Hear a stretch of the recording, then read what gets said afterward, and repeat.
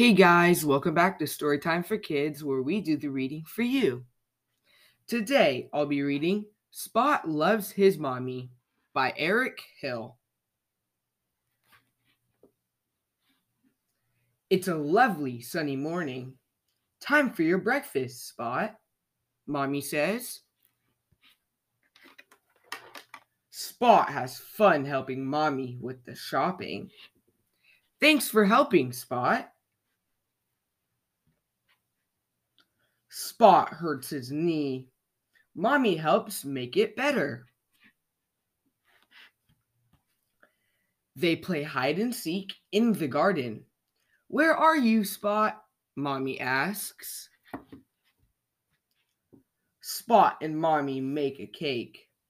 Yummy, Spot says. Mommy reads Spot a story. They snuggle up together. I love you, Mommy, Spot says. I love you too, Spot, Mommy says.